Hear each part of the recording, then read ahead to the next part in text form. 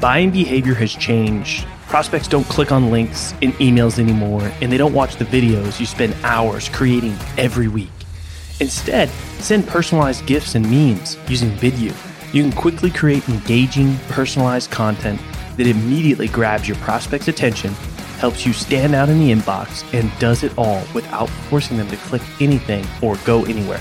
Head over to vidyou.io/salescast to sign up for free and spend less time getting your messages across and more time selling.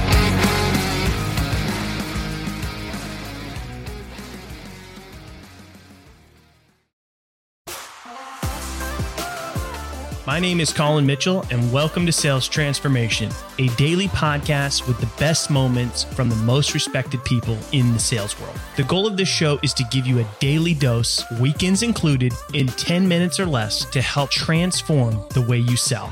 I hope you enjoy today's episode, and now to David to tell you what you can expect in today's episode.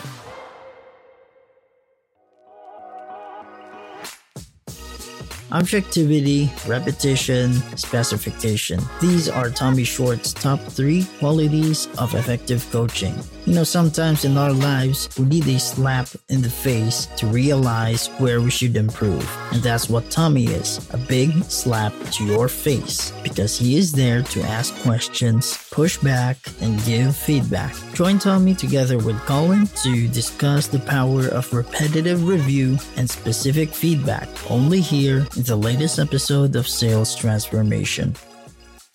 What are some of the things that you look for when you're reviewing that? Are you looking for ways to improve, or maybe things you could have done better? Just kind of walk me through kind of the thinking when you do that.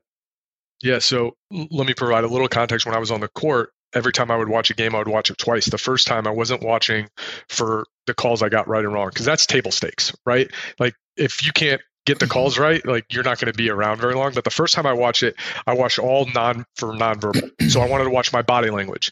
I wanted to watch, how did I carry myself when a partner maybe missed a call? How did I carry myself when I missed a call?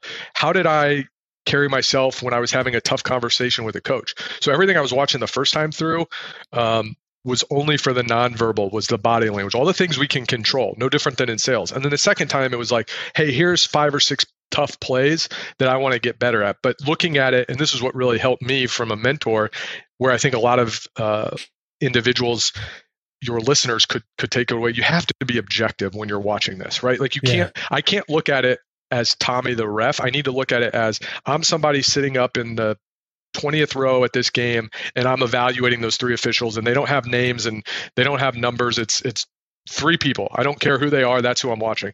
And it took me a while to get to that point, because your ego's involved. Oh, that's it's hard. A lot that's of time. Hard to do. Oh, it's really hard. But as soon as I made that jump of looking at it from an objective standpoint of like, hey, the only way I'm going to get better is if I'm honest with myself. And the other thing I will say is not only speeches now, and the second part of your question was like, what am I looking for?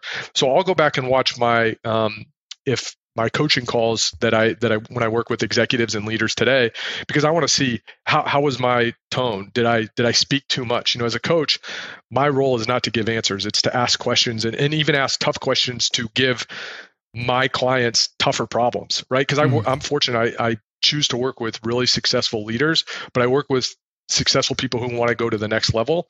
And so it's not giving the answer. The answer is already inside of them. It's asking questions. It's asking tough questions. And I often joke, the reason you hire me is that I'm going to push back, because a lot of the people I work with, they don't have a lot of people in their lives that tell them no. And that's what I'm there for. I'm not there to be a friend. I'm there to push them, to challenge them, to invite new problems into their life so that they can ascend to another level. So the simple formula that I use with, whether it's a coaching call, whether it's a speech, I'll even do it with this do it with podcasts I'm on. Well, better, how? Like, what did I do well? What can I do better? And then how am I going to do it?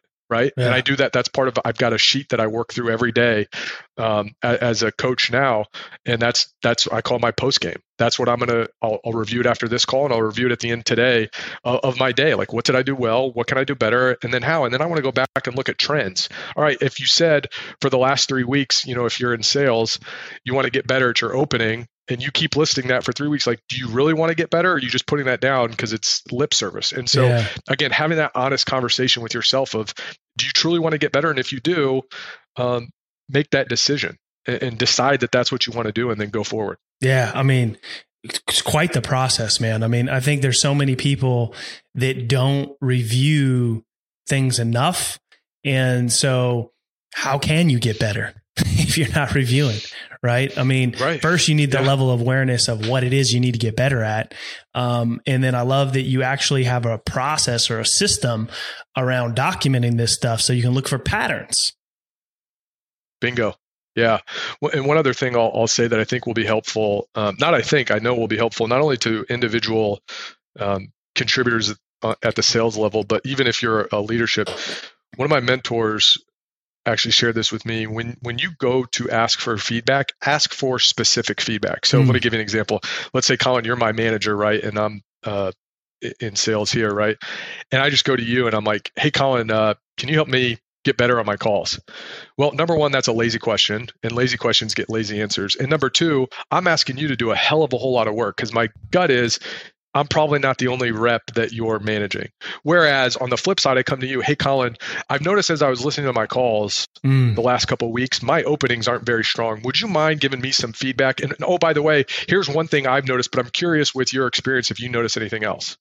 Yeah. Now I want your listeners to go back and listen to that part of the conversation that I just said, because when you ask specific feedback, you're taking a lot of the work out of the person that you're asking to help you. And so now that they can truly focus on this one specific area and they're not worried about, well, I got to worry about the opening and then what questions did he ask? Did he talk too much? What words is he, you know what I mean? So when you get specific with your feedback questions, you'll start to notice you're getting more specific and beneficial feedback from your manager, from your colleague, from your peer, from your whoever it may be. Well, also, I think a lot of times people are not tracking it and looking for those consistencies or those patterns enough to really know what it is that they need to work on, right? They might just have one situation that hurt really bad. Maybe it was a big deal, a large deal that they lost and something, no such thing. And something went wrong.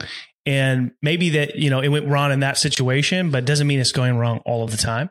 Right. So I think the key is like really honing in on what it is that you need to work on. And then I love that idea of asking for specific feedback. I'm a big fan of asking for feedback, from customers or prospects, right? Sure. And feedback from people who decided to do business with you, that feedback's okay. But the better feedback is the people that didn't go with you. And that feedback sometimes is hard to get because people don't want to hurt your feelings. People don't like confrontation. They think it's some sort of trick to try to sell them. And you got to really seek that feedback out to get it. But more importantly, I think you can approach it in the way that like Tommy's saying here is like specifically review everything that happened and then go to them and say, hey, it looks like maybe this is where, things went wrong or where I might have missed something. I'm just trying to get better over here. No pressure. I know it's not your job to help me, but I'd really appreciate it, if you could give me some feedback. And, maybe you're right. Maybe they'll give you some additional context, or maybe they might tell you something that you didn't find when reviewing, the game tapes of that sell. Thanks for tuning in to today's episode.